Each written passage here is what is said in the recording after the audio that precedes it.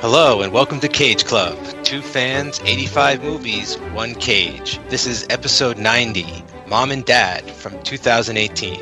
I'm Mike Manzi. And I'm Joey Lewandowski, and with us today, very special guest. 2 qualifications I want to give this guy. Number 1, the most patient guest we've ever had in terms of us figuring our technical difficulty bullshit out. But number 2, only our second guest on the podcast who ever have met the man himself, Mr. Nicolas Cage. We have Greg McLennan. Hello, Greg. How are you doing? I'm doing very well. Thank you for bearing with us as we struggled on this 90th episode to get our act together. I'm mostly just disappointed that you guys are only 85 movies but 90 episodes. Like, how did you do 5 episodes without having seen a movie? What did we do? So we had an award show was one of them. Yes. Okay, I just didn't want to come into your podcast and shit all over it, but I had some curiosity that we didn't sort out beforehand. Snowden minisode after we saw it in theaters. But before we did a full Fair episode enough. about that. And we also did... Oh, we did the movie Welcome to SNL? Hollywood, which he's not Welcome in. to Hollywood by Adam Rifkin, which he was billed in but never showed up in. Which is I still recommend that film. There's been some weird stuff here and there. And then our Marco interview was In our Marco interview. Yeah, we interviewed Nicolas Cage's stand-in for 12 years, Marco Kiris, who's also, you may know him as the pizza guy in Matchstick Men, who delivers pizza a couple times. Oh, okay. So, Yeah, his daughter loves pizza. yes, she does. And ice cream. And ice cream. Yeah.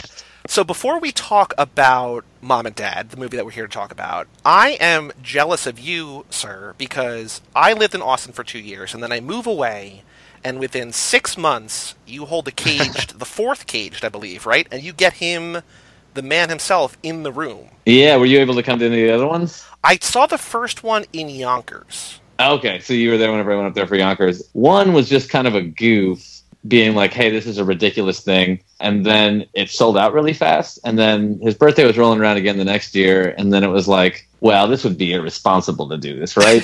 And so I just kind of jokingly said it, and then I did it, and then it sold out really fast again. And then I was like, oh, man, I think this might be a thing. And Elijah Wood's a pretty good friend of the Fantastic Fest in the Draft House. Yep. And so whenever the Trust was playing at South by, he invited me out to go to the premiere as his guest and to hang out at the after party with Cage. That's so cool. And I was like, oh my God, this is a dream come true. I meet up with Elijah and he goes, dude, I just got a text message. Cage isn't coming. He doesn't feel good. And I was like, shit. He put his heart into trying to get Nicolas Cage to come, but he just couldn't come. So year 3, I got a very nice note written from Nicolas Cage to me that I shared with the audience. And he said, if you do this again next year, you can bet your ass I'll be there. I asked Elijah to reach out. He reached out, but it went to a dead space. Oh, no. And I did everything I could. And then ultimately I just got connected to his manager. I emailed. Then they called me. I called them back because it's like a lady calls you to then connect you. And it was like, hi, I'm Greg. And they're like, oh, are you the caged guy? And I go, I am the caged guy. I really like that. His management knows who I am, because then it seems very genuine that email was or that letter was genuine that Elijah got me. That's awesome. But yeah. He got me on the phone and he goes, hey, tell me about this thing, because I forwarded your email to Nicholas. And he goes, yes, let's do this. And I was like, dope. Oh, man.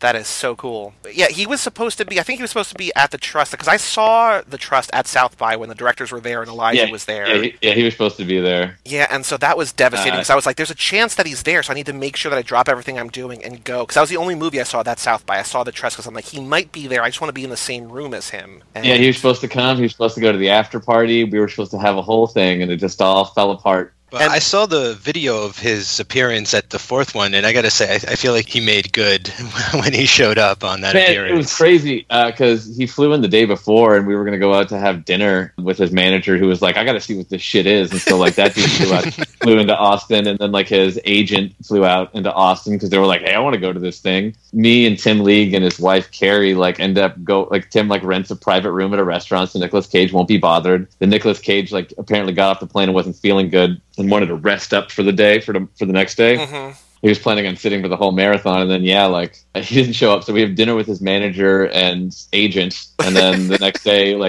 an hour before Caged happens, I met Nicolas Cage for the first time. But it was funny because his manager was like, "Hey, Cage is thinking about reading a short story of his own or a Telltale Heart beforehand. Do you guys have time for that?" And I go, yeah, we have time for either of those. Whatever he wants to do. He can do both of them if he wants. He goes, okay. And then whenever I meet Nicolas Cage, it's a black car waiting behind the theater.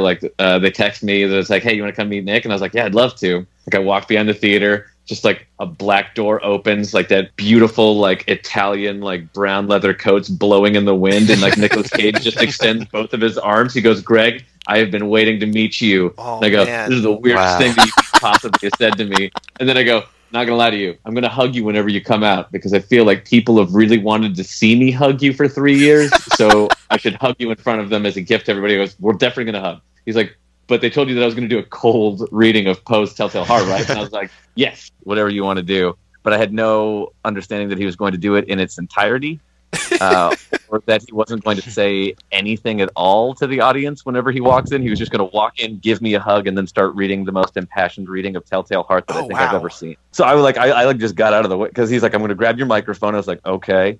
And then I just like, he started going. I was like, "I'm just going to get completely out of this equation because I don't want anything to interrupt this." That's amazing. My favorite part about that story is that like his manager asked for permission. Like, can he do this? Yeah, like I'd asked him, I was like, "Hey, if you want to pick the movies," because normally I do, and like I sent him the lineup that I was going to do for Cage 4, and he's like, "Oh my God, I just spent like 2 weeks like agonizing on what movies of his own did he want to play for himself." What did the lineup end up being that night? I'm trying to remember. I think we started with Bangkok Dangerous. Great. Into Joe. Oh, nice. Into Army of One. Oh, nice. Into Bringing Out the Dead. That's and then real we solid. finished it with Lord of War. Oh, wow, a 5er. Wow. Yeah, we always do 5. Always 5. New York only gets short chance whenever we go up there because they have a harder time freeing up the space in the theaters. But Austin, yeah, we can run rampant. We got theaters galore. That is crazy. Mike and I saw the Rocky Marathon in Yonkers. We saw all 7 in a row, and that almost killed us. But that was, We went to a five film Schwarzenegger marathon though for his birthday last year, so that was much easier than the Rocky. I've done 5. We have done every single one of the police academies back to back on an Easter Sunday. On Easter if Sunday. It ever sounds like it's they were just like, "Well, this is a terrible idea," but nobody comes to the theater on Easter Sunday, so you can do it then. And we had like 100 people watch all of the police academies back to back to back to back. That's so cool. Oh my gosh.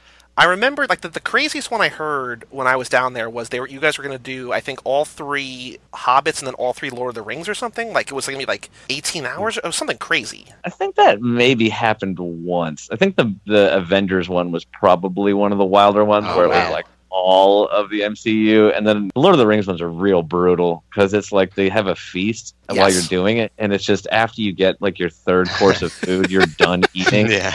But you have so much day left, and so you just like get a piece of food served to you, and you're like, "Don't put that there, fuck you guys," and then like the server runs away. And then you go, "Well, I'm going to try it." And then, like, within 5 minutes, you've eaten it. And then you're like, "All right, well, that one's behind me." And then they just walk out with more food. And you're like, "Oh, this is never going to end." I did a Godfather feast where I saw the first 2, and they did, like, wine pairings with 5 different courses. And even like that, like, just 2 movies and, like, 5 courses as opposed to 20 hours of food. It's, like, still, like, whew, okay, like, that's still a lot. And then the programmer just comes out and goes, "Thanks, that's all the Godfathers they ever made. Enjoy." And that's it. And there was never a 3rd to be seen. Sorry, Mike. There is no 3rd time's a charm here. But yeah, no, like Cage hung out the entire day. He was like the nicest, chillest dude. He watched all 5? He sat right next to me with his girlfriend, and then on the other side of me was his agent and manager, and like he watched all of those movies sitting in the theater, watching them on 35 millimeter. Like he was freaking out about like the weird TV stuff that we had found of his for like the pre-show and like Japanese commercials, and was like so laughing at them.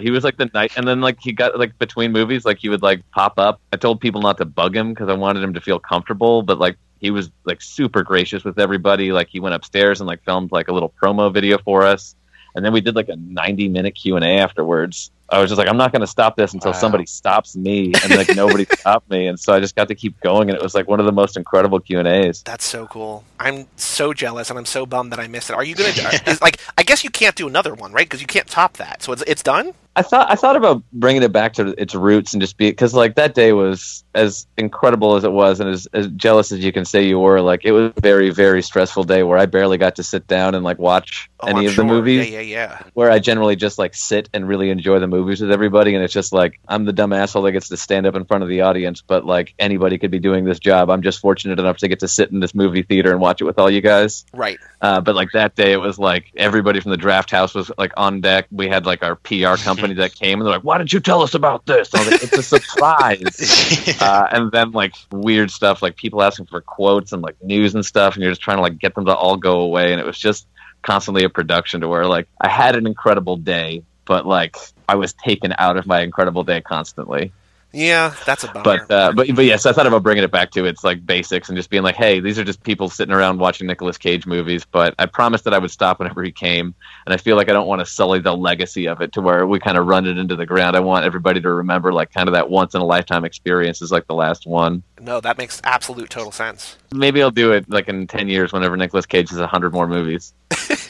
There you go, an anniversary or something. He's hungry for that 100th. I think he's talked about, right? Like, he wants to hit that movie number 100, so, when he gets there in, like, I guess probably 3 or 4 years or whatever, like... Yeah, I know, right? It's going to be a big day. Castles and dinosaur bones don't buy themselves.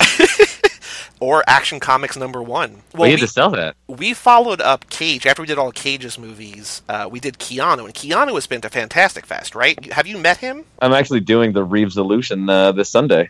Oh, awesome. Wow. All Keanu all day long. This mouth does not spill secrets even when intoxicated, and believe you me, people that I know very well try very, very aggressively. But yeah, no, Reeves-Olution's happening on Sunday. But yeah, no, he comes to Fantastic Fest. I've met him before.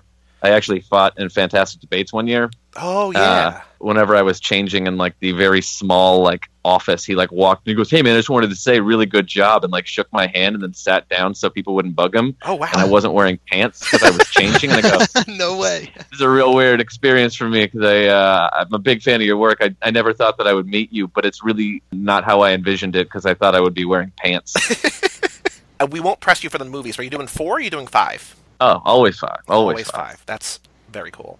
I know you through... I mean, I don't really know you. I mean, I talked to you this past year, but, like, I know you... We've met face to face. You can say you know me. Yes. But I know you through Fantastic Fest, which I've been going to the last 4 years, which I absolutely love. It's one of my favorite weeks of the year. How many movies, on average, do you watch leading up to Fantastic Fest to see if they should get in or not? Like, I'm not sure exactly how that process works, but I know you watch Mom and Dad. There's a whole programming team that does all the submissions and all the stuff. Whenever there's something on the fence or something, like Tim League or I'm like friends with a lot of the programmers will be like, hey, like, why don't you come and watch movies and like give us a thumbs up or thumbs down, or like, hey, can you watch the screener link because we're kind of on the fence. And so like with Mom and Dad, it was really funny because everybody had like their like email locked one, but everybody sent it to me and then gave me their password. They're like, don't tell anybody I gave this to you. I was like, man, 5 people just did this. And so like I got to watch it early, did my full report, and then people disagreed with me. But yeah, like I wasn't a huge fan of that movie, but I was going to say, to preface that, as a huge Nicolas Cage fan,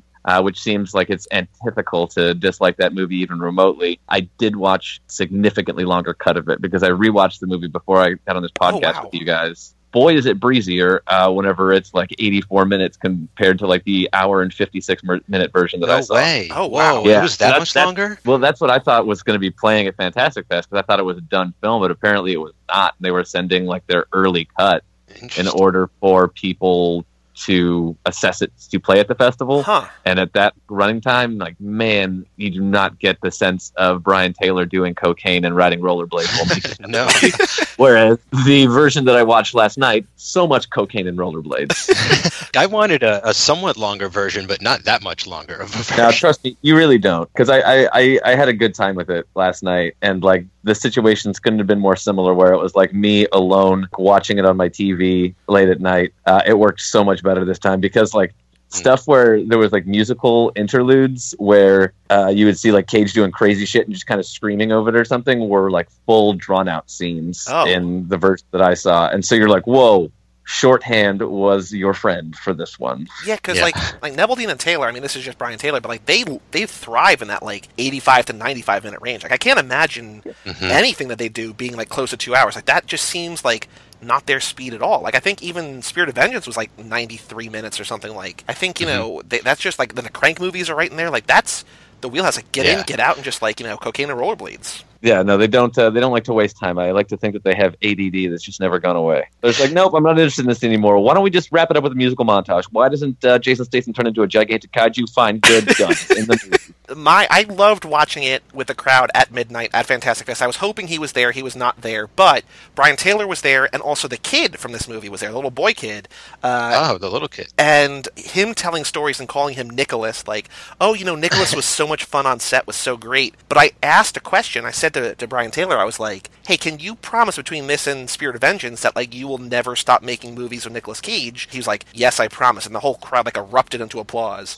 I mean, yeah, no, I would be happy if, like, he just Scorsese's his way into the sunset doing only Brian Taylor movies for the rest of his life. Like, they're at best incredible and at worst interesting pieces of art. He always performs in them very well. It always gives. He's a good director for him. It gives him room to stretch and do what he likes to do, and he does that a lot. Are you guys referring to the nouveau shamanic school of acting? That's the Cage. Is that the Cage patented school? That's his self-described term for his acting style. I love it. He did. I read on IMDb that he said this is the most fun he had shooting a movie in a decade. And you know what? About a decade before this was Spirit of Vengeance. So I wonder if it was like the most fun he had since that movie. I don't know. I don't want to speak out of turn, and I can't confirm nor deny anything that I have seen since that he's done. As I understand it, there was a movie that played at Sundance that he seems to be having quite a good time performing it. I mean, Mike and I are loving this renaissance. I mean, I know that I'm sure that you liked it because you picked it for Caged 4, but like Army of One blew us away, and we were like, oh my god. Yeah. No, that lineup, Nicolas Cage programmed that lineup. Oh. I had an entirely different lineup, and then whenever I offered Nick to program it, he goes, oh my god, I'll have to really think about that. Okay. And so I had a lineup of 5 movies that I was going to play, and then Nick Cage hijacked the lineup, and I was like, yeah, no, all about it, bud. And I think the only lap over we had was Bringing Out the Dead, and what's the one I already said it with Jared Leto? Lord of War. Yeah, Lord of War. Yeah, but yeah, no. Whenever he put Army of One on there, I was like, oh my god, because it had hit VOD not too long before we were doing that festival, so it felt kind of weird to play it so soon. But so many people had missed it. But yeah, like I was night one, like rental, watched it immediately, and I was like, this movie is such a bizarre, enjoyable movie. It's got like a third act stumble, but it's like Act 1 and Act 2 are so great. We love the big G. Yeah, just tell you that. We love the G. I love like when he references himself, like when they say that Hollywood came to him and wanted Nicolas Cage to play him in a movie. I'm like, I don't even know what's happening. This is like a meta level to a level that like I've never seen before. And we were like, oh my god, that's Cage for you, man. I love that he can uncage the cage, but inside of that cage is another cage. Yeah. I love that he picked Bangkok Dangerous, because that was quite a surprise. After being a fan of the original one and then seeing what they did with that movie, I was pretty impressed. What was great is I invited him up before Bangkok Dangerous to be like, hey, do you want to say anything about these movies? Because normally, like, I speak really obtusely about what the movie is and why I programmed it. So I invited Nick up to do the same thing. And he goes, so this next movie takes place in Thailand, and my girlfriend's from Thailand, and so I wanted to show her a movie from Thailand. Anyways, this is me in Thailand, honey. He sat down and watched Bangkok Dangerous and had a Red Bull and had some popcorn. That's awesome. You know, I remember when I went up to you at Fantastic Fest last year, I was like, I just saw Mom and Dad, I loved it, and you were like, ugh. So I was glad to see, as I letterbox stalked you again, to see what you gave, and you gave it like 3 stars, which I think is like more in line. Like, it's not, I don't know that this is a great Cage movie. I should preface before anybody ever starts to follow me on Letterboxd, though, because I don't ever encourage it. I don't begrudge anybody who does it. I'm always just like, really, you care? Because I watch a lot of garbage. I watch a lot of great movies. Well, see, I mean, so do we. I'm also like a super dick about giving anything like too many stars. Like 2.5 stars is where I go, you've satisfied me as a movie, and I am perfectly happy. Like 3 stars going like, all right, I liked you, you're good. 3.5 is whenever I start to be like, you're really good. 4 means I really, really liked it, and like 5 is the most elusive thing in the world. So like my ratings are hard earned on that app. Well, I just saw tonight Paddington 2, and I saw that you gave that 4 stars, and I was like, all right, like I know that you're stingy with your stars, but I was that's like, probably a 4 or 5 star. That's a miracle movie. That movie is that actually earns its stars. I feel like I've been kind of the same way over the past year. When I started Letterboxd, it's only in 2018 that I've started watching more films I actually want to watch instead of just trying to watch a new movie every day or something, and those turning out to be bad. I'm realizing, I'm watching a lot of like 4 or 5 star movies this year. This is I have a movie night with buddies where like we'll all bring something that's a blind spot for one of us, and then we like just argue over what we're gonna watch that night. We've been doing this for years, and so like I saw like All the President's Men or like Dog Day Afternoon for the first time, like these like weird movies that you would expect that like a program at a theater to have seen, just like for whatever reason. Then everybody has those like slip throughs, and I watched them and was like, man, Dog Day Afternoon is a fucking incredible movie.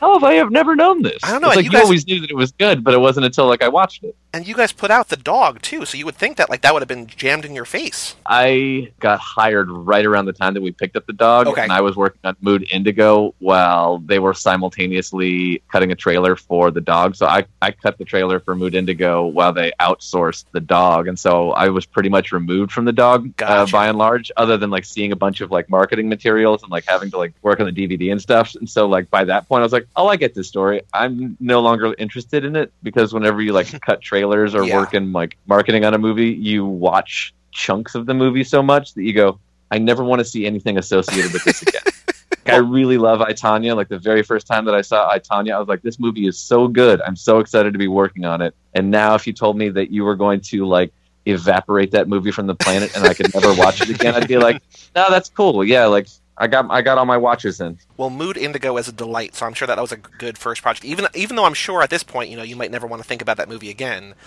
It's wonderful. No. I still think of it fondly because we released like a theatrical cut, and then I really liked the French cut, but there's like a Blu-ray out with both of them on there, and it was like that weird thing where like I got to edit like my first kind of professional movie trailer, Oh. and I had to send it to Michel Gondry, and Michel Gondry's like, "You're good at editing," and I just turned it Whoa. puddle on the floor where you're like, "But you're the best editor that there is."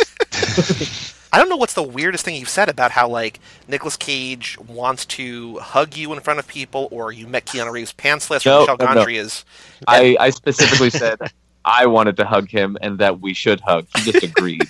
Well, But he did say he was waiting to meet you when he Yes, got out of that- the car. that's So right. pretty that epic. did happen. I mean, like you have a weird job. Like I don't ever get to have these conversations with anybody because nobody's ever asking me about this stuff, or it doesn't come up casually in conversation because you sound like an asshole if you ever have that conversation. Sure. But like whenever you're talking about it in the context of work, like I have a really super weird job where I program movies for a movie theater and like get to have guests out and stuff. But I also like work on first run movies where you get to meet a lot of like the people that like work on those things, or like have conference calls with like Margot Robbie because she's a producer on I, Tonya, and you're just like, you're Australian and adorable.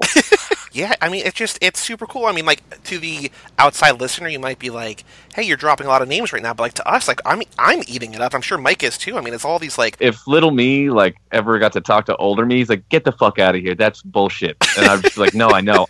I still think that to this day. Like, I think that I'm the luckiest person in the world and I'm constantly happy. And if anybody ever asks me how I get into my job, I always tell them from my cold, dead hands. I wouldn't give it up. Is there anybody you want to meet? Like, is there anybody you want to like start programming marathons for in the hopes of one day meeting? Can I suggest one? Charlize Theron? Charlize would be good. I mean, I've done a bunch of them. Like, I've done Van Damage. I've done WrestleMania. I got close to getting Kurt out whenever I did WrestleMania 2. I've done Denzel Watchingthon. Oh, There's been a lot. I've done the Stallone Zone up in Yonkers and in Austin. I'm trying to think of other ones. There's been a lot. I was bummed when Kurt Russell couldn't make it to Fantastic Fest for Bone Tomahawk, because I was like, I'm ready to Yeah, see he got him. sick. Yeah. It was real sad. But like, it was crazy as Nicolas Cage's agent is the same as Kurt Russell's, and he came and he was like, you ever do this for other actors? I was like, yeah, all of the time. People just associate me only with Nicolas Cage. He goes, like, what other ones? And I was like, I'm doing like WrestleMania next. He goes, Kurt Russell? I go, yeah. He goes, we should talk. It fizzled out, but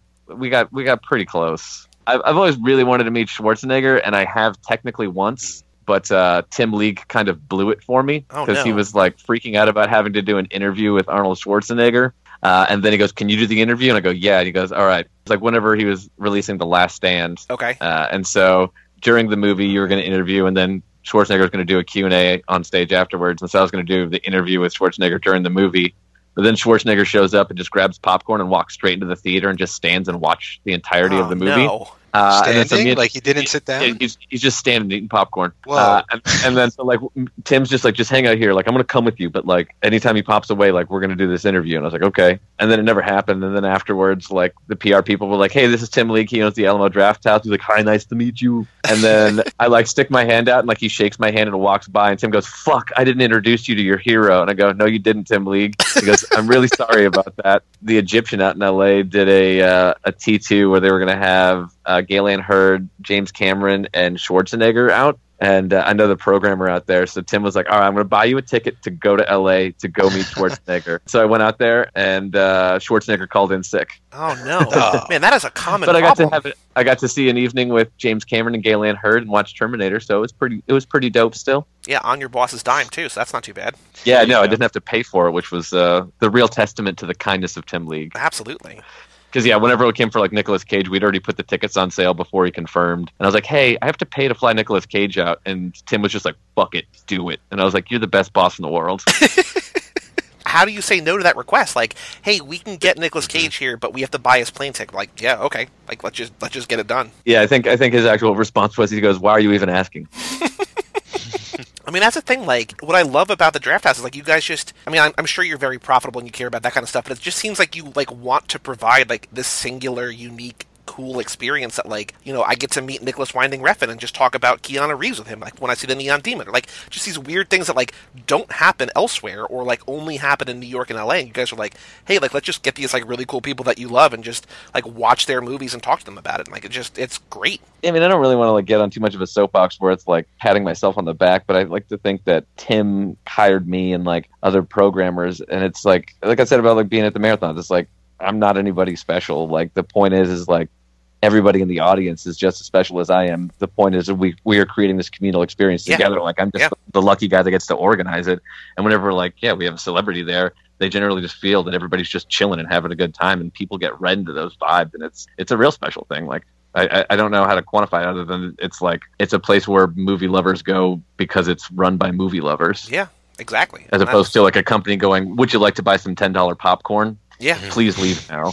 The AMC is the enemy to me. Well, right, but it's just like, you go to it, like, I mean, if you've been to Fantastic Fest in particular, but I feel like it applies to most draft houses, and I don't want this to sound too much like a commercial, but, like, you go there and, like, there's a bar next door, there's at least, like, a horseshoe where you can get, like, a beer or something, and, like, it's a communal, like, kind of hangout space, and as well as being a theater, and, like, and if you go to the theater enough, then you start to see the same people, and then you're like, oh, I've got, like, a group of friends now. Yeah, I've been going to the one up in Yonkers near us has been pretty awesome. So, like, that's the only one that I've ever been to. They're doing a great job up there, and, like, I've only ever had a good experience. Seen, like, 2 Predator movies there, and Clockwork Orange, like, really nice prints of everything. So always a good time. I'm just trying to get Mike to come down to Fantastic Fest one of these times because, you know, I keep saying, like, you know, it's a week of watching the coolest movies, like every like the weirdest, like this specific branch of movies that I love, like with people who are all there to, like, really be into it. Like, there's nothing else like it. South by is cool, but it's such a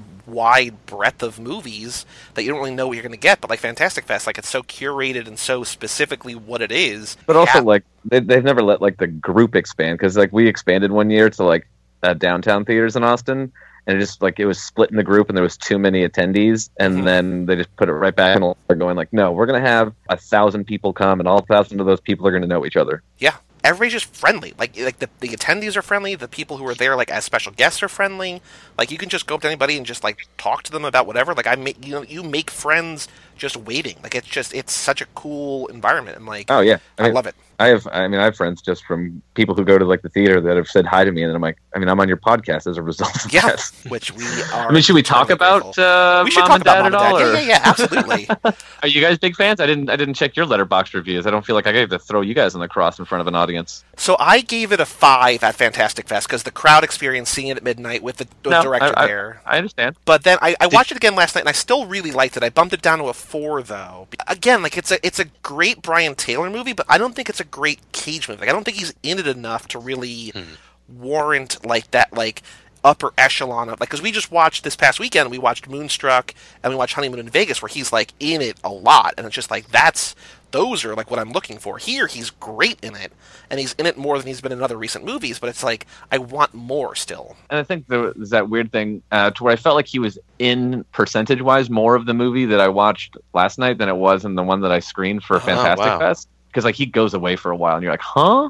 I remember watching it the very first time, going like, oh, there's little Cage ticks every now and then. In the edit, they really just compressed all of those Cage ticks to be there to where his performance now feels more alive, to where you do want more of it. Yeah. Whereas, like, there was just, like, super subdued Nicolas Cage, where it seems like he was barely registering that he was in a scene, all the way to, like, Nicolas Cage destroying a pool table with a sledgehammer. Yep. So this is the first time I saw it. I think I'm the only one who saw it for the first time. Yep. I actually really enjoyed it. I give it 4 stars. For recent Cage, I feel like this is a really good Cage movie. He is only in about half of it. Like, I checked, like, he comes home from work at the halfway point, but I feel like the moments we get are so good. Like when he's sleeping at work, like that was hilarious. We get him with a mustache. We get him playing pool. We get a lot of sort of him as a dad, I think is really good. I mean, he is. How did you guys feel about the air lick on the beer can whenever he's telling his son about his younger days of riding cars and fucking chicks? That's one of the best. There's a great Cage freak out in the basement, but that Cage father-son talk is like one of the all-time greatest, like in film history, almost most recent history. You fucked up, son. But what if I told you I fucked up even worse? How? Did you know that once upon a time, the Firebird was Grandpa Mel's car? It's true. He bought it brand new in '79 right off the line. Used his VA cylinder. Man, that car was his baby. When I was little, I used to watch him polishing on the front lawn every weekend. And by the time I turned into a dumb, horny, pimple-faced high school kid, just like they're going to be, it was officially a classic. So long story short, I stole the keys, picked up my girlfriend. Yeah, this is before I met your mom. Took her out for a little spin. Pretty much totaled the motherfucker. Cool. Grandpa Mel didn't think so. I thought he was going to crush my skull. But you know what he did? He sold it to me. And it wasn't cheap either. I'd have to pay him back every dime he put into it. And if I wanted to drive my senior year, I better learn how to fix a car. So I did. I spent the whole summer working 2 jobs. Paid back my dad. Here's $10, Dad. Here's $20, Dad. Here's $100, Dad. By the end of the summer, I had that bad boy cherried out from the ground up. Now, you talk about a pussy magnet. Dad. Chick magnet. Huh?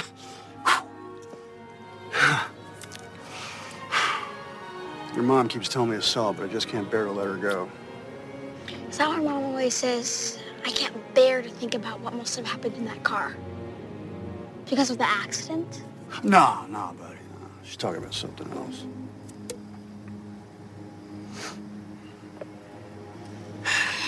I'm sorry I messed up, Dad. Come on, hey. Like father, like son, right? But if you ever touch that car again, I'll fucking kill you. Mike, we've been talking for a while about, like, we want Cage as a dad, and, like, we finally get him as a dad, and it's like, he's I want him as a cool uncle. A dad, I don't know. Because he's kind of the worst dad. Like, I mean, aside from the fact that he's trying to murder his kids, like, he's terrible. Like, he's a terrible father, which is, I mean, for this movie, it's great.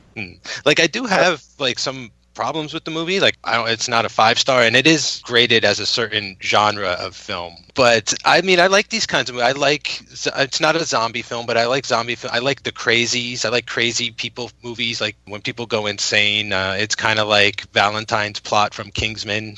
Like that's sort of, I felt like this was just happening in one sector or something. For that type of movie, I feel like it was pretty successful. Yeah, I mean, I had a difficult time the first time I watched it. I felt like it flowed a lot better for me this time, with all of the backstory being an undercut of the tension builds.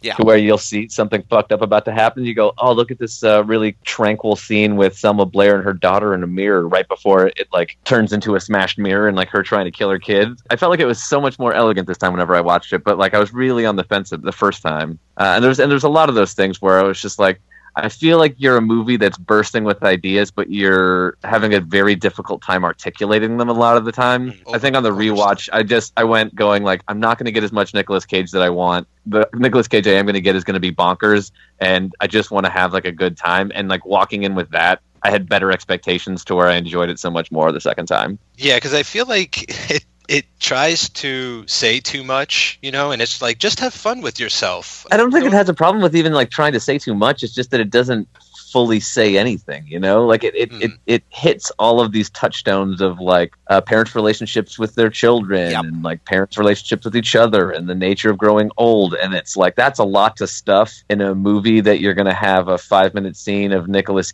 Cage singing and smashing a pool table, because you've got to have that 5 minutes. So there's not going to be a whole lot of character development or ability to flesh out these ideas, you know? I'm saying that maybe there needs to be a fucking grown-up zone and a fucking kid zone!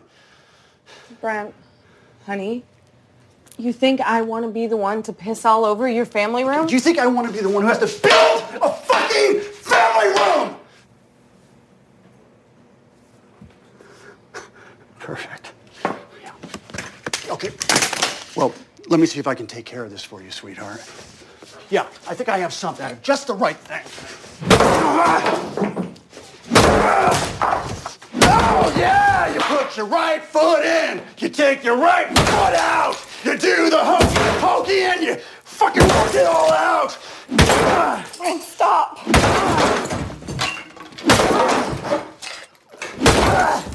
How you do the hokey pokey and you turn yourself around.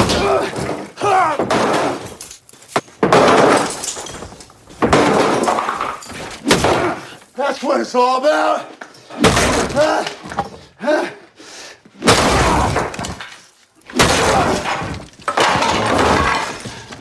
There you go. Problem solved. You're right, honey. I hate pool.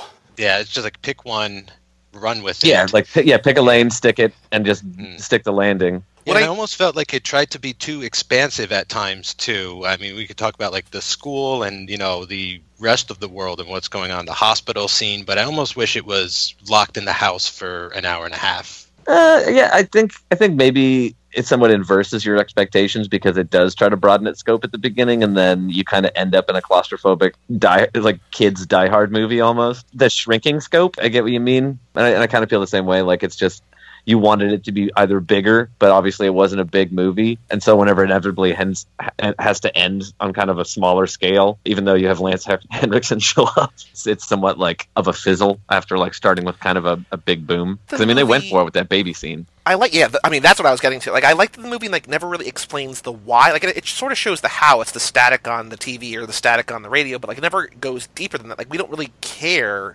but it does take the time to show a mother trying to strangle her newborn baby to a song by Roxette, or the scene where all the new dads. I mean, the needle drops him going "fuck you." Like he's like we're gonna have fun. Yeah, and I feel like for me, there was a great vibe set up with the opening credits. Like, I got a real sort of Grindhouse, and not like a true Grindhouse vibe, but like a Rodriguez Tarantino Grindhouse vibe, where I'm gonna bring this style and invoke this, and this is gonna be a crazy compliment that turned into. I'm sorry, I did it the best I could. I mean, like Robert Rodriguez Grindhouse. Like later years Blink 182, Green Day kind of punk rock. Just like that modern aesthetic sensibility of trying to make it feel trashier. It worked for it. You have to applaud any movie that opens with a woman leaving a toddler on train tracks to get obliterated by a train, and then smash cut into those opening credits. It's just this is exactly the movie that we're watching, and this is what this very specific niche audience wants. But man, I'm just eating it up. Well, what are your guys' favorite Nicolas Cage movies? I don't want to backdate you on your podcast to where people are bored, but I have a natural curiosity now. I'm sorry I haven't gone back and listened to them all to figure this out. My favorite is Wild at Heart. Okay. Mine is Adaptation. And those are the movies, not necessarily that it's your... Because I feel like there's a disconnect for a lot of people where you're like, what's the best Nicolas Cage movie? Right. Versus, what's the movie that, if you had to come home for the rest of your life and you could only watch one movie, that's your Nicolas Cage movie. I love Adaptation because it's, a great movie, but we also get two very different Cage performances in it, so, that always is, a sticking point for me to have it really high up on the list. But I also love Honeymoon in Vegas, which we just rewatched recently. Yeah, Honeymoon in Vegas just doesn't really hold up for me. There's so much good about it, but it's such a clunky movie. Yeah, I don't think it's a great movie. I think it's a great performance, though. I think he's because he's just crazy in it. I'm more confident in saying that my favorite genre of Cage is rom-com Cage. I'm not as confident in saying what my favorite movie is. I mean, it's Wild at Heart, but It Could Happen to You is just I don't know why it works for me so well, but that movie and Peggy Sue Got Married. Rosie Perez makes it work. Yes, all of it. I mean, it's just... and I'm also in love with Bridget Fonda. It's just... Yeah. Man. Where have you been? Man, I can't say her name because I'm on a podcast right now, but everybody's going to make fun of me. Star of Peggy Sue Got Married is Kathleen Turner. Yes. Because Kathleen Turner hated Nicolas Cage during the production of that movie, right? Yeah, apparently him bleaching his hair and showing up with big teeth and being kind of like that big character. Doing the voice and stuff, right? Yeah, the voice, everything. He didn't tell her that he was going to do that. He just was doing it. And they were it's too big. He goes, no, it's the character. And I think it's right for the character. And apparently he just really pissed off Kathleen Turner because she thought she was giving this like earnest performance and he was doing this like screwball comedy that nobody else was. We've had that a couple times where, like, what was it? It might have been Deadfall. Like, there's been movies like that, like his family has made where they've been like, you can't do this. He's like, well, I'm gonna do it. And like they threaten to kick him off, or like similarly in terms of him making a screwball comedy that we saw in the remake of The Wicker Man, where apparently he and the director were like, we're making a comedy, and no one else was on the same page. And it's like, that's why that movie is so weird. But like, if you watch it from his mind, that this is a comedy, like it's great. But like, if you watch it just as a movie, you're like, what is going on here? I mean, like, I laugh at that movie, and I feel bad. It's like, I feel kind of bad laughing at it because it's so hodgepodge mismatch, like, in its execution, where it is the kind of definition of what people say, it's so bad it's good, which I never ever want to say about a movie. But I was told, I forget who it was, but it was somebody that was like a Cage Connect, and they were like, if you want him to come. Oh no, it was David Gordon Green. We were reaching out through David Gordon Green for year 3 of Cage, and David Gordon Green goes, if you want him to come, you got to play The Wicker Man, because that plays to his favorite performances of his. And I was like, is that true? And so we played The Wicker Man year 3. Cage ended up not showing up, and then at the end of the night, I programmed it as the last movie so that he could talk about it, and instead it was just 200 people watching The Wicker Man from start to finish. And it wasn't even the director's cut, so there was no bees scene. It was. And doesn't Dave Franco show up at the end of one of those cuts? Sonny himself, James Franco, yeah, is yeah, like yeah. He's in the diner or something at the end, right? Because he's the next one to lord to the island. Yeah. Greg, what's your favorite Cage movie? I have a hard time. If I was going to pop in a movie at any given time, I'd probably pop in like Face Off or The Rock. Mm-hmm. The Rock, I think, is a more fun, idiosyncratic performance because it's Cage before Cage was an action hero, yes. And it's really, really great. And you are watching him slowly figure it out during the course of the movie. Face Off, it's because he gets to act like a fucking lunatic while simultaneously trying to act like John Travolta. There's so much face touching in that movie. I think Moonstruck is probably like my favorite performance of his, and I really love John Patrick Shanley movies. Like, I think Joe vs. the Volcano is bar none one of the best movies ever made. Love it. So yeah, I don't know if you get that often, but I very seldom get that. People go, "Wait, that shitty Meg Ryan movie," and then I'm just like, "All right, pull up a beer and a chair. We're about to have a conversation." I mean, I'm not arguing that with you. That's all I'm going to say. I say that to my girlfriend all the time. She's fucking oblivious to it. So I actually have a question for you. So we've talked a lot recently about nowadays he's putting out like 5 movies a year, and maybe one of them is great. Like, in your opinion, like you go back to those like sort of 85 to 98-ish, where like there's just great movie after great movie. It's pretty much one a year. You're talking about City of Angels time? Yeah, like that great movie City of Angels. That was a joke. I know. Believe me. That whole movie is just him sitting on things, looking at things. Like, that's that whole movie. Like, he's just sitting on street signs or sitting on, like, I don't know buildings. what peach tastes like to you.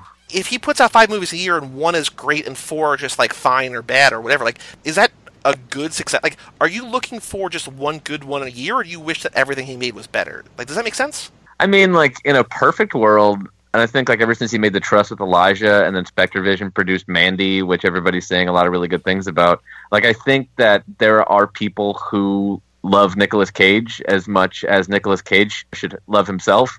And I think there are people that are trying to help him, but I think, like, he also got himself into a situation where he started to have to say yes to a lot of stuff, or was doing a lot of favors for people, or people were playing to, like, an interest of his and then exploiting that. Like, he was getting into the wrong kinds of movies, and, like, I mean, I don't know if I'd want them all to be great, because then that's too many movies to catch up on. Because as it is now, like, I haven't seen every single one of the movies that he's made in, like, the past 10, 15 years. I've seen a lot of them. I enjoy some of them. Like, I saw, like, Pay the Ghost, like, a year ago, and I was like, this movie's pretty good. I did not hate that movie. That is an unpopular. That's the one where he was this kid at Mardi Gras, right? Yeah, no. Like, I didn't hate that movie. Like, no, but Stolen is great. The Mardi Gras movie, like, Stolen, we like that one. I love Stolen. Yeah. Maybe I'm mixing it up then. I'm mixing up my cages, which is really easy to do because they're called, like, Rage, Stolen, Missing Car, like, Upset Parents.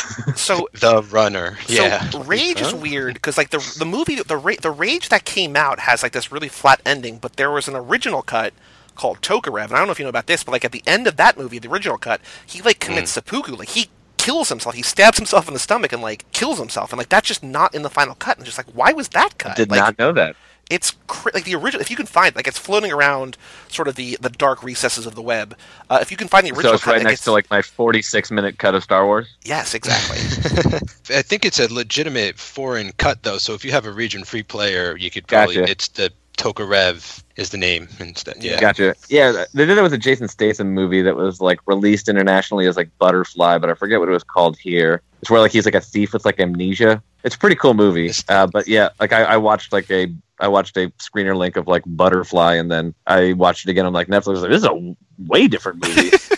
Like that's what's weird, especially about like film festivals, because like you don't know if the movie, the version you're seeing, is actually the one that's going to be released. Like, especially when, like, stuff gets delayed, like, a year. And I'm like, I love that movie then, but, like, I don't know what it is now. And, like, it's also such a weird environment where you're, like, you're hit in the face by, like, you're watching 5 a day for 8 days. And it's like, okay, like, I think that I love this, but then you watch it alone by yourself in a living room as opposed to in a crowded theater with people who are into it. And it's, like, a completely different experience if the movie's even the same. No, absolutely. I mean, whenever, like, we do the marathons, I definitely think about how a movie's going to play with an audience. I'll let them turn on me for one movie, but I try not to do it for two, because like you'll be like, oh, this isn't a great Keanu Reeves movie or a great Nicolas Cage movie or whatever it is. You're like, but it's going to be super fun to watch with 200 people that like Nicolas Cage. And that's the thing. Like, I just want fun. Like, I don't, like, how did Joe play? Because Joe is that's a great role for him, but like that's not like a fun movie to watch. No, it's pretty heavy. I mean, he got up on like the second movie. Yeah, it was Joe, and I was like, hey, do you want to come up and say something? And he's like, okay. And then he came up and just was like, he got to the edge of tears telling this like 10, 15-minute story about Ty Sheridan's dad in the movie, who was like an actual like homeless person that David Gordon Green hired. Nicolas Cage was just telling him that, like, he's like, just keep your life straight, man. Like, you're going to be a star like after this. Like, you're so good in this movie. And the guy died shortly after. Right. I don't know if he got to, I forget if he'd gotten to see the actual like finished movie, but like he was just telling this like incredible story about working with this guy and like how much effort he was putting in and like what kind of life he had and like how his like heart went out to him and like how he hung out with him as much as he could and like what a profound effect it had on him as like a person and as a performer. And you're just like, wow, thank you for going so deep and so personal with a room full of strangers. And like he did that all day. But yeah, like I mean, he got people to kind of that emotional space before they ever saw a single frame of it. So whenever you watched it, like everything just resonated so much more. I guess that's the way to do it, right? Like, because that's a heavy movie on its own, and then you like lay that in. And it's like, wow. Yeah, I mean, yeah. It's just it's kind of those special things that you try to do it whenever like you're programming a movie. Like you're like, hey, we're going to show The Apartment. I think The Apartment is incredible because of that, this, and this, and it makes me feel this because it's so much this. And you're trying to like communicate that to people as much as you can. So where you're trying to tell somebody that are like, hey, this is my friend. She's the most beautiful girl in the world. So whenever she walks into the room, you go like, oh my God, I'm already in love with her. Because Greg's been talking about her for 5 minutes. Just like Cage just nailed that. But then like whenever it was like before like Army of One, I was like, hey, you want to come up and say anything? He's like, nah, I'm good. He didn't come up again after he did the Joe one. He saved it all like for the Q&A at the end. But it was like the most that's on YouTube too if you guys ever want to check it out. But like he is very present. Like there was an audience question that he didn't answer sincerely and in long form. Like it was incredible. That's great. Now when you were doing the first 3, were you introducing them and like revealing what the movie was, or are you just sort of vaguely talking about like, I like this movie that I'm not going to say because of X, Y, and Z, and sort of keep it vague? Yeah, and then, like. It's kind of an obtuse thing, and then people find out what the movie is whenever the title hits the screen in 35 millimeter. I had a running gag every single year. The 4th movie, I would talk about how much I wanted to show this movie, blah, blah, blah, blah, blah. And every year, I showed a little bit more of Wind Talkers. So I'm a fan of the extended cut. Yeah, the first year, like, 3 minutes of Wind Talkers played, and people were like, what the fuck, I guess? And like there was like a couple of like random claps, and then like all Wind Talkers abruptly stops, and then like Con Air plays or something. And then the next year I was like, all right, last year you guys might remember this joke if anybody came anyway, so I hope you guys like this next movie because I have always really wanted to show it because I do actually like this movie. Year 2 we watched 5 minutes of Wind Talkers, and then and then year 3 I pushed it to 15 minutes. But I felt like it would have been a weird joke to play in front of Nicolas Cage, so I didn't do it for the 4th year. Was it you? I don't remember if it was you or somebody else, but I went to Dismember the Alamo one year, and somebody introduced, it feels like it might have been you. Ernest Scared Stupid? Ernest Scared Stupid, yeah. Where, Mike, I don't know if I told you the story, but Greg, I mean, you can probably tell it better than I do, but like, the night was billed as 4 random horror movies, like 4 unnamed horror movies. And so I think there were 4 programmers, right? And each of you picked one movie? Yeah. And I picked Ernest Scared Stupid. Yeah, no, I did that. Yeah, because Greg went up there and he was like, I really want to pick this movie, but like people, like they wouldn't let me, so I'm just going to show you the trailer. And then we watched the trailer for Ernest Scared Stupid, and then the trailer ends, and then the actual movie begins, and we're all like, what is happening? Awesome. But it just played the entire way through. Like it wasn't like a Wind Talker show. It just like right before Killer Clowns, right before the Chiodo Brothers came out, like we just watched Ernest Scared Stupid, and it was like, oh, okay, like this is cool. Which I felt like made an incredible double feature. But yeah, no, there was like half the audience was super not with me and like hated me. What I was really happy for is a lot of people turned over after watching Ernest Scared Stupid. They're like, this movie is pretty good, though. Yeah. Ernest is very endearing. I mean, for someone who started off as like a marketing mascot, I mean, it's incredible where he ended up. But yeah, no, I do that shit all the time at marathons. It's like kind of a sadistic fun for me, and I think people like having their expectations played with, so I try to do something where I'll be like, all right, and then watch the trailer, but no, you're just going to watch the movie. Like, so we'll play 35mm trailers for all of the Keanu Reeves movies on Sunday, and like those trailers are definitely deliberately picked to play with people's expectations. That's what's cool about it. But I think like why it works is because it comes from a place of love. Like you are sort of, pranking the audience, but like you're doing it for a specific reason. Like you want, you still want a good experience. And I legitimately like Ernest Scared Stupid. I mean, that night was great because I saw Terror Vision for the first time, and I was like, "Oh, this is amazing." I am in love. I saw that for the first time last year, and I recommend it any chance I get. So I know if people are listening, check that out. Well, I was always going to do a very unpopular pick because I knew that everybody else was going to be going traditional. Right. Because like Joe, who got like the Kyoto Brothers and did Killer Clowns, like he does Terror Tuesday in Austin, and like Laird does Weird Wednesday, which is why he did like Terror Vision, and like RJ's more into the classics, which is why they did like that old Boris Karloff movie. Yep. And then I was like, well, I got to do something super weird and energetic, and so I was going to do Event Horizon or Ernest Scared Stupid. For some reason, I thought you were going to say Garbage Pail Kids, Howard the Duck. No, that's too unkind. Those are horror for an entirely other different reason. I want to talk about, going back to the movie for a second, I want to talk about how good Selma Blair is in this movie, because I don't think I'm too familiar with her in general, but, like, she's so good in this. Like, in the way that, like, just genuinely in the movie good at this, but, like, also that workout scene where she's just like, I can't believe that, like, it feels like she's like, I can't believe we're doing this scene, but it's, like, reacting to, like, the way that the guy is, like, leering at them. Like, the instructor or whatever, sort of a stand-in, I guess, maybe for Brian Taylor. I don't know. She was really great in that Todd Solondz movie. I mean, I felt like she was, acceptable for as far as comic book movies go with like the Hellboys. But I mean, even like in like whenever she was doing her younger day stuff with like Legally Blonde, like she was great. Like I feel like Selma Blair's been great for a real long time. You should acquaint yourself, sir. But no, I totally agree. Like I read an interview with Cage around the time that this movie was coming out on VOD. People were talking about how great and like unhinged he was. He goes, man, but what about Selma Blair? He's like, I had so much fun acting in this movie with her because I would be in scenes and I had no idea what she was about to do. That's awesome. Yeah, Joey, you got to still see Cruel Intentions, I think. The modern Dangerous Liaisons. I've seen parts of it, but yes. You guys have both seen Mark Wahlberg's Fear, though, right? No, I have not. We talked about that recently. Why did we talk about that recently? Because we watched The Yards. Oh, because we watched The Yards. Yeah. Because nobody should ever stop talking about Mark Wahlberg in Fear. I was going to do Waldo Wahlberg, but then Mark Wahlberg's been kind of an asshole a bit recently, and so I was like, I'm going to let the Jets cool on that one. You know what I love? Like so Mike and I, like the thing that one of the only things that we like more than actually recording these podcasts is coming up with new podcast ideas that we're probably never going to do. And like Waldo Wahlberg is all yours. We had planned that we record the first episode of the podcast, which is the Ben Affleck podcast, and then the week we did the first one, all that stuff came out about him. We're like, ugh, and so we abandoned ship. But we were going to do him, and then we're going to do the podcast Pot 2 for Wahlberg. But like, we come up with names for podcasts. You just come up with names for like marathons and just like bring it to the world and like make money on it. Like that's like it's the same. It's coming from the same place. Like bad puns and like cool movies. I'm torn between Walking on Sunshine or Christopher's Walk-in Closet. There's a lot of bad dad puns lingering up in my head that don't turn into marathons. I don't want you to think that this mouth only spouts gold and then finds a way to make it work. So the one that Mike and I want to do the most, that I don't think we're ever going to do, is we really want to do Gyllenhaalic's Anonymous, where it's just both Jake and Maggie movies, but it's just like, I just love that name. Like, I don't know, like, it doesn't really make sense, but I just love how that sounds. And she also starred in a movie called Smashed, where she was an alcoholic. And I actually quite like Jake's work recently, Yeah, he was also an alcoholic in Stronger. Oh, there you go. Oh, I haven't seen that yet, but I did. You guys should just get shit-faced and watch Gyllenhaal movies. That's your hook. I would listen to that podcast. I mean, like, sure, I like Maggie and Jake Gyllenhaal, but if you guys want to get shit-faced and talk about Maggie and Jake Gyllenhaal movies, I'm like, fuck, I want to listen to these guys talk about Prince of Persia. Yeah, veto that idea based on that movie alone. Hey guys, welcome. We're getting shit-faced and watching Prince of Persia again this week. Maybe we'll say something different. It's probably going to be cool, though.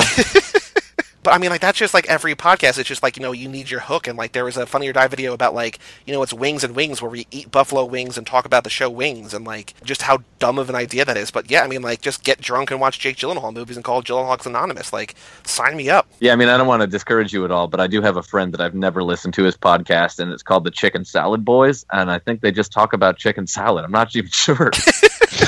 I mean, there's an audience out there for everything. You find your niche and you run with it. I mean, but I mean, there's an audience for everything. That's all I know. Absolutely. I guess we have to talk about the Sawzall, because that's, I think, the big takeaway from this movie, right? The Sawzall, because it saws all. It does. And Nicolas Cage reminds you all the way to the bitter end. There's a couple cool, like, dare I say action scenes, but like moments I thought that were pretty cool, like when the basement explodes, or that whole thing of like trying to gas them out, and then her with the matches, and I thought that worked well. The reveal of the little boy having stolen the gun, I thought that was pretty dark. It was kind of like a fucked up R-rated Home Alone. Well, actually, a fucked up R-rated Home Alone was another Fantastic Fest movie I saw a year ago. Oh yeah, they changed the name of it. From Safe a Christmas movie. Better Watch Out. Yeah. That is great. Like, that's an adult Home Alone. This is sort of, I mean, I wish, like, if it was more about the kids, like, because what's weird about the movie is that it balances between the parents and the kids. I don't know if it doesn't know which one it wants to be more, or wants to do both equally, but I almost wish that we focus on one as opposed to the other, because you sort of get a lot of both, but not enough of either, kind of. Yeah, having seen the almost 2-hour version where it was predominantly the kids, trust me, you want as much of the parents as you can get in there. I was actually thinking I just wanted one kid. Like, if she was an only child that had to fend off both of them with her boyfriend, I was cool with that, because I was actually a little confused about her brother. Like, it's a school day, but I didn't catch why if is he home? Sick at home. That kid doesn't give a fuck, and he likes hanging out in pajamas. Mystery solved, guys. But then her boyfriend's taking the SATs. Isn't that generally on a day when there's not like regular school? So I was just a little confused with like some of that stuff. But I also don't know if it matters. I think that's the whole thing. It just no, it doesn't really matter. But I just feel like they could have streamlined some of this a little more. I mean, not with a better edit, but I mean that had to be done script stage or something. I just felt like maybe a little less of everything, and then just compact it, because I like the premise. Yeah, I mean, I totally agree. Like, and again, like having seen 2 different versions of it and not knowing it at the time, like, I think they did a good job of speeding everything up. You get over the speed bumps of those things a lot easier now. I did not care for the kids. Like, I want them to fucking die. Like, you can't put Nicolas Cage and Selma Blair in a movie, even if they're homicidal psychopaths, and not root for them. Yeah, absolutely. I was actually pretty surprised they didn't end up winning, like killing the kids. Like, I literally thought that's when the movie was going to end, because how else could it really end unless either of them had to kill each other? Was there a better ending by any chance? Because I am a little disgruntled about how the movie kind of just stops. I remember it being very abrupt, but I'm trying to remember, and I think it might have been where, because I don't remember Lance Henriksen having quite so savage of a thing. I just remember like a doorbell ringing, and then like Selma Blair going like, "Oh my god, I forgot your parents were coming," and like I think that was the cut, going like, "Oh shit, they're gonna come and kill you." That actually would have been a very smart ending. And so I don't think it ends there. I think they incorporated a lot of the action sequences from after Henriksen and his mom show up. I think they just edited out where they would have cut to them and then have all of like the violence and action sequences, and then just had that at the end. Oh, interesting. Because where it ends now is they're just like handcuffed to that pipe or the pole in the basement or whatever, and it just sort of ends vaguely. I mean, I like to think after the movie ends that we don't see, like, they break free and murder those kids. It also makes me wonder, I mean, not that the movie has any interest in like saying, but like, is this like is the static ever going to go away? Or like, is there going to come a point in time where like the parents are not homicidal anymore? Like, I don't know, but like it doesn't matter. But like, I think Brian Taylor just doesn't ever want to put himself in a corner of like throwing Jason Statham out of a plane and bouncing on some concrete and then going, "Fuck, we're gonna do a sequel now, though. How do I write my way out of this one?" Yeah, that's a good point. Like, it totally feels open-ended, and for that reason, like, even if we don't pick up with this family, like, we could do a Purge kind of thing. It's along the same lines, like, thematically, even, like, with just craziness going on in the streets and stuff. So, like, you can make this sort of like a anthology-ish kind of sequelized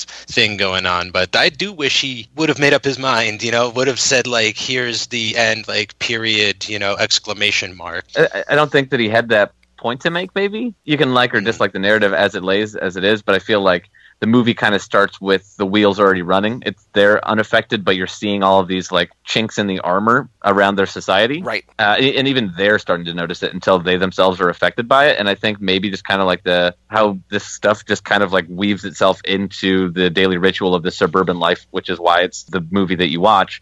But then that not concluding, going like, well, where does this go? And you're like, well, I think that might be the thing. Like, they didn't tell you where it came from, so they don't need to tell you where it goes. Right. They just wanted to show you the experience of what was happening and like how fucked up that is. And I think like what works really well is that for a lot of the movie, you're not sure if Selma Blair is going to get affected because it feels like she's not going to. Like, you see it around her, and she sees it around her, and you're like, oh, maybe she's like on like one of the good guys, and then you're like, oh no, she's affected too, and like that's cool. Yeah, you know what I thought at one point? I thought she might have. It was going to be revealed that she was a stepmom.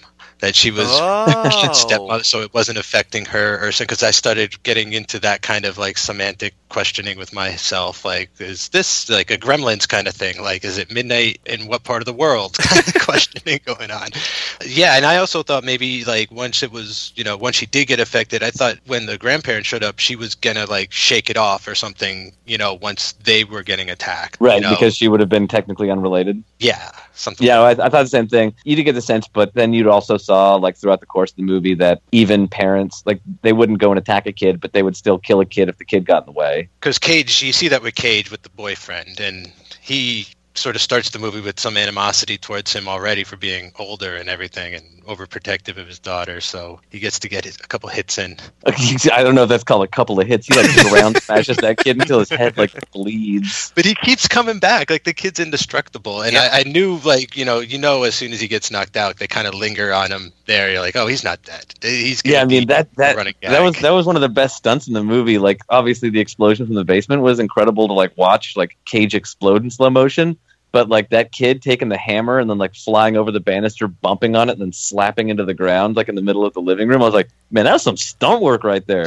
This reminded me of, like, I don't know if it was like a Halloween homage, but when she's locked in the closet and using the coat hanger and then like successfully stabs the boy in the cheek with it. I was like, oh, look, like you can use a coat hanger as a weapon. But this time it was like the evil person was using the coat hanger, not the good person. I also felt like some of the score had some like Carpenter like synth riffs pulsing through it. Like there was some like Assault on Precinct 13 almost like vibe to some of the things. Yeah, like between the score and the sound effects, like there's not like a moment where you really feel comfortable. Like, you're not supposed to, but like you were mentioning earlier, like where it was like a longer scene, but now we just cut it down to like Cage like maniacally laughing at something. Like, there's these moments where it's just like something's not like visually happening, but like there's just like this pulsing noise, and it's just like it just gets under your skin, and he never wants you to feel okay at all watching this movie. Right. I was really interested in the way this film was cut, because like it disoriented me in a good way. Was it as sort of manically cut, like even when it was longer, or did they really like sort of go to town on it? You still got like the sense that like Brian Taylor was running through the kitchen on a skateboard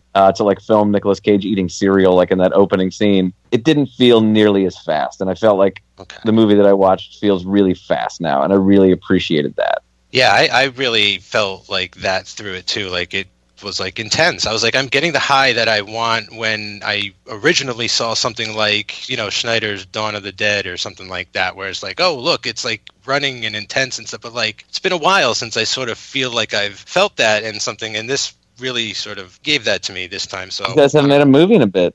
Yeah.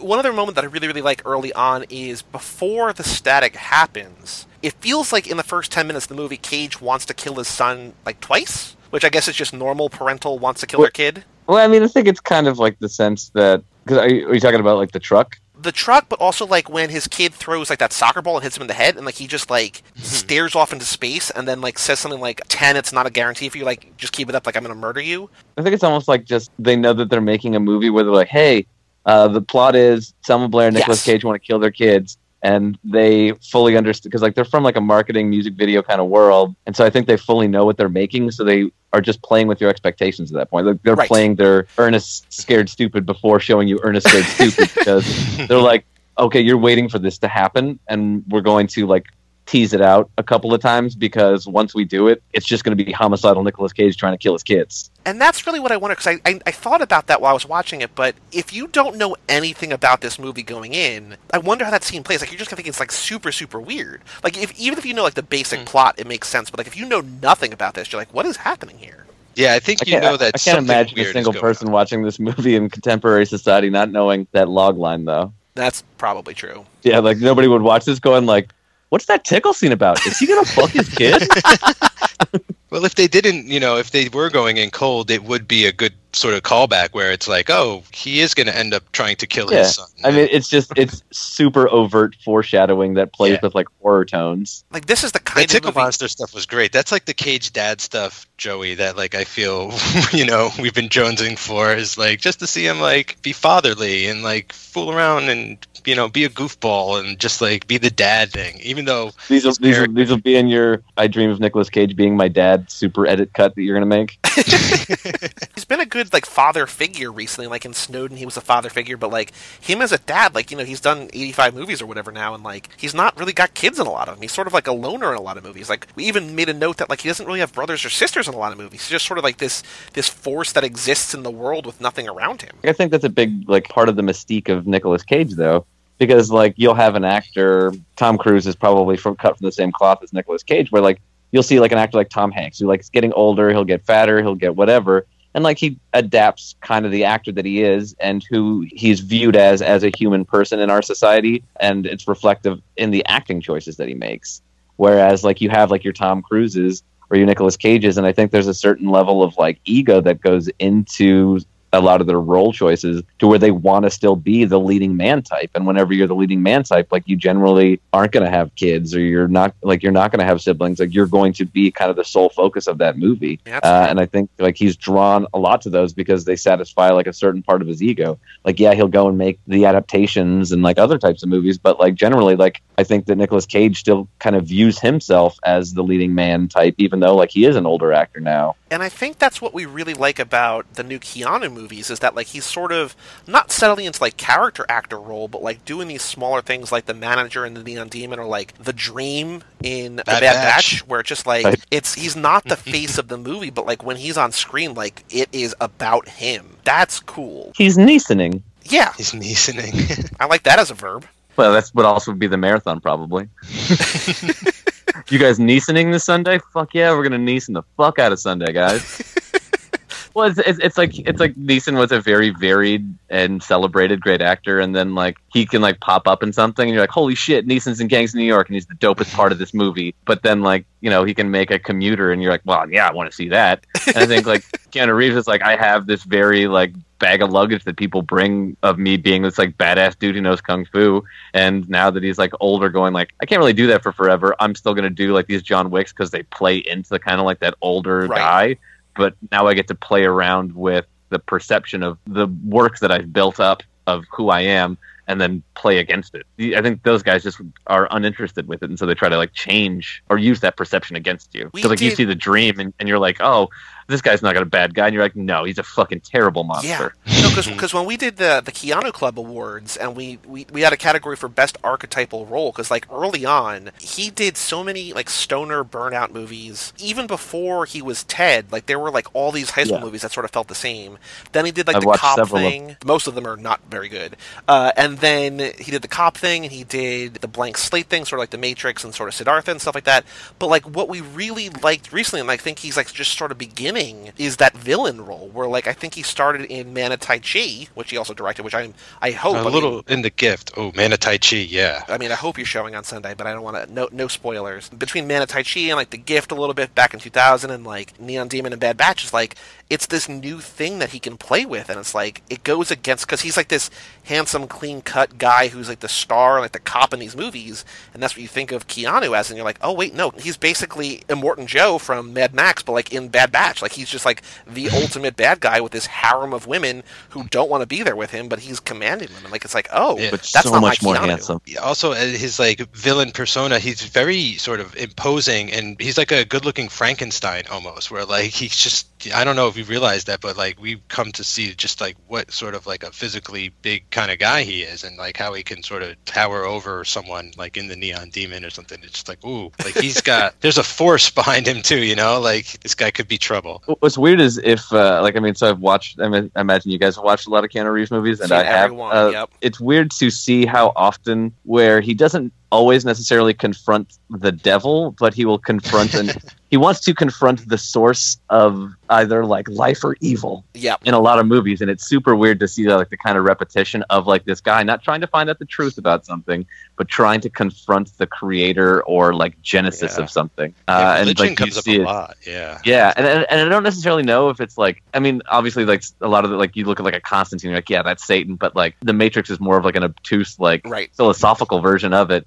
And it's just like so interesting to like see it whenever you watch like 10 Keanu Reeves movies in a row, and you're like, wow, there's a whole lot of him trying to find the creator. Yeah, pretty much from like 1990 through like even The Man of Tai Chi is sort of religious, like where he kind of plays the devil in a way. Like it's very like that tempting sort of trickster kind of guy. Yeah. What do you guys feel about 47 Ronin? I was disappointed. See, I walked in there expecting like the worst thing ever, and then I had like a super good time. It was like Gods of Egypt good for me. I mean, I was expecting like a live action Miyazaki film, but I guess my expectations were way too high. I had fun with it. I would never call it a good movie. I wouldn't accuse it of that. I love the design work's great. Yeah. So a lot of cool creatures. There's actually one thing that I as you are, neck deep in Keanu Reeves, there's one thing that I have to recommend there's some guy on Amazon who is selling Keanu Reeves' Journey to Success, this unauthorized biography. It's like 50 minutes long, and it is the craziest thing. It tracks it's like him a through conspiracy his career, theory, and like then madman. He basically builds up to blaming 9/11 on Keanu Reeves. It's the thesis of his documentary. We wish that was a joke too, but like it's not. People are maniacs. I don't want to disparage anybody, but throughout the course of somehow like being thrust into like a certain level of the public eye through being associated with Nicolas Cage, a lot of people have come out of the woodwork to me and like sent me like Facebooks and like messages and stuff going like, oh my God, can you hook me up with Nicolas Cage? You're like, oh my God, you've touched Nicolas Cage. Tell me about it. And you're like, that's really weird. Right. I don't know him. I met him one day, and then people just over volunteer so much information, and it's weird what a lightning rod of attention Nicolas Cage is, while simultaneously being like another lightning rod for just the craziest people in the world. The reason we started this podcast was because we knew that it was something people cared about. It was something that we cared about, but like we genuinely liked his movies. And like what really bothers me about the public perception of him, which I think we've really tried to dispel over these 90 episodes, is that like he's more than just a meme. Like he's actually like a great actor who can do just about anything. Yeah. And he's one of the most varied actors. Yeah. Like he's done literally every genre except for maybe musical and western. We still want those. Yeah, western and a pirate. He hasn't been a pirate, right, Mike? So we want him as a pirate, a cowboy. I would love him to be, and a musical. I mean, they don't really make pirate films. I mean, they'll replace him. They'll replace Johnny Depp with Nicolas Cage. That's which all would we be the want. best ever. I mean, or man, if National Treasure 3 could be a time traveling one, where he's going to try to meet like his great grandfather, who was like a clipper ship captain. Yes. Oh, I love it. And he plays could also both visit parts. the Old West at the same time, perhaps. Yeah. I don't know, But like people just know him from like Not the Bees or whatever. It's like, well, yeah, I mean, yeah, but like go see like Birdie and go see him like pour his heart out to Matthew Modine in this movie that like nobody's seen. You can see like this guy is great at what he does, and like yeah, he started making bad movies, but like that shouldn't reflect poorly on like his literal decades of greatness. I think I've said it at every single marathon except for the one that he came, because these things sell out so fast, and I think people think it's going to be some sort of laugh riot. And I'm like, hey, if any of you came here to laugh at a Nicolas Cage movie, there's the fucking door. I'll refund your ticket. I'm here to watch Nicolas Cage movies and love them, and if you don't want to be here and appreciate these all with me, I don't want to be around you. I mean, when we started this, I was listening to other podcasts who did Cage stuff, and like they would be like making fun of the movies or like talking about how bad they are, and like we're not gonna like call some shitty movie like a great movie, but like we're gonna try to find the positive in it, and like it's still something that he's doing that he cares about on some level, and like we want to be positive, and it just I don't understand why people like. I mean, I guess it's where the internet is right now, but like this ironic. I'm watching bad movies, or I'm watching movies and hoping they're bad so I can make fun of them. Like, no, like watch these movies and like hope they're good and just like sort of cherish them and share them with people. Exactly. You're doing the Lord's work. Well, thank you, and so are you. I mean, everything you're doing is the Lord's work. So I mean, that's just I'm just it's all selfishly motivated. Oh, yeah, I mean, so is this. I mean, like... So is this. We just want to watch these movies. Yeah, we just want to watch Cage movies, and, like, even if nobody's listening, the fact that, like, Mike and I are talking to each other and talking to, like, people who also care about this shit, like, that's all that I care about. The same for me. Well, yes. We are cut from the same cloth, friend. I appreciate it. So do you have any other last thoughts about either, Mom and Dad or Cage or anything? Any parting wisdom? Parting wisdom. I'll tell you a fun little tidbit. Okay. And I don't know how 100% accurate this is, but I assume and believe it to be true. But it is the greatest mistake that I think every single Nicolas Cage fan makes. Okay. It's not going to be profound, but it is going to be enlightening. Every single time that I got a email from Nicolas Cage or from his manager, he would sign it Nick, N-I-C-K.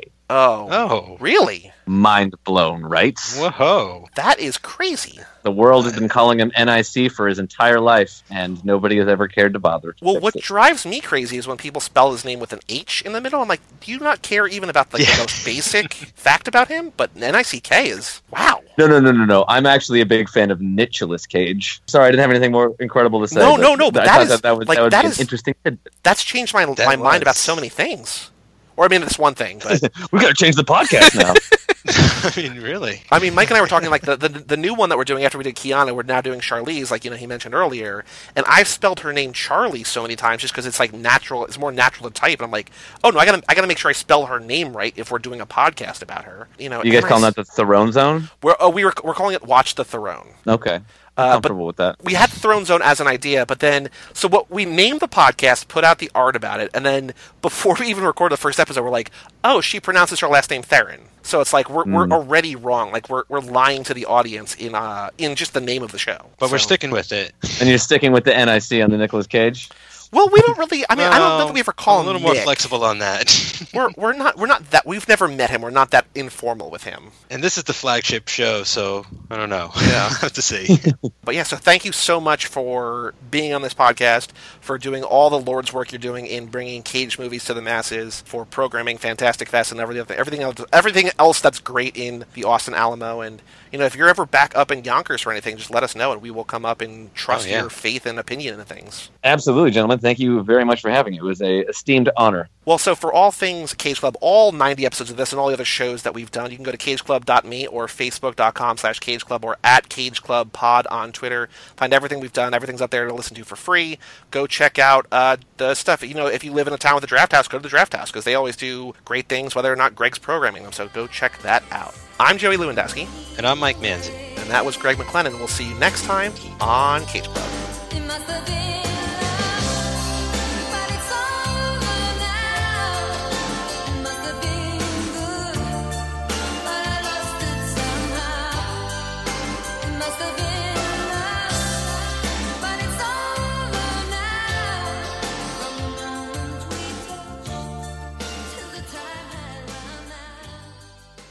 Sawzall. Means it. Saws.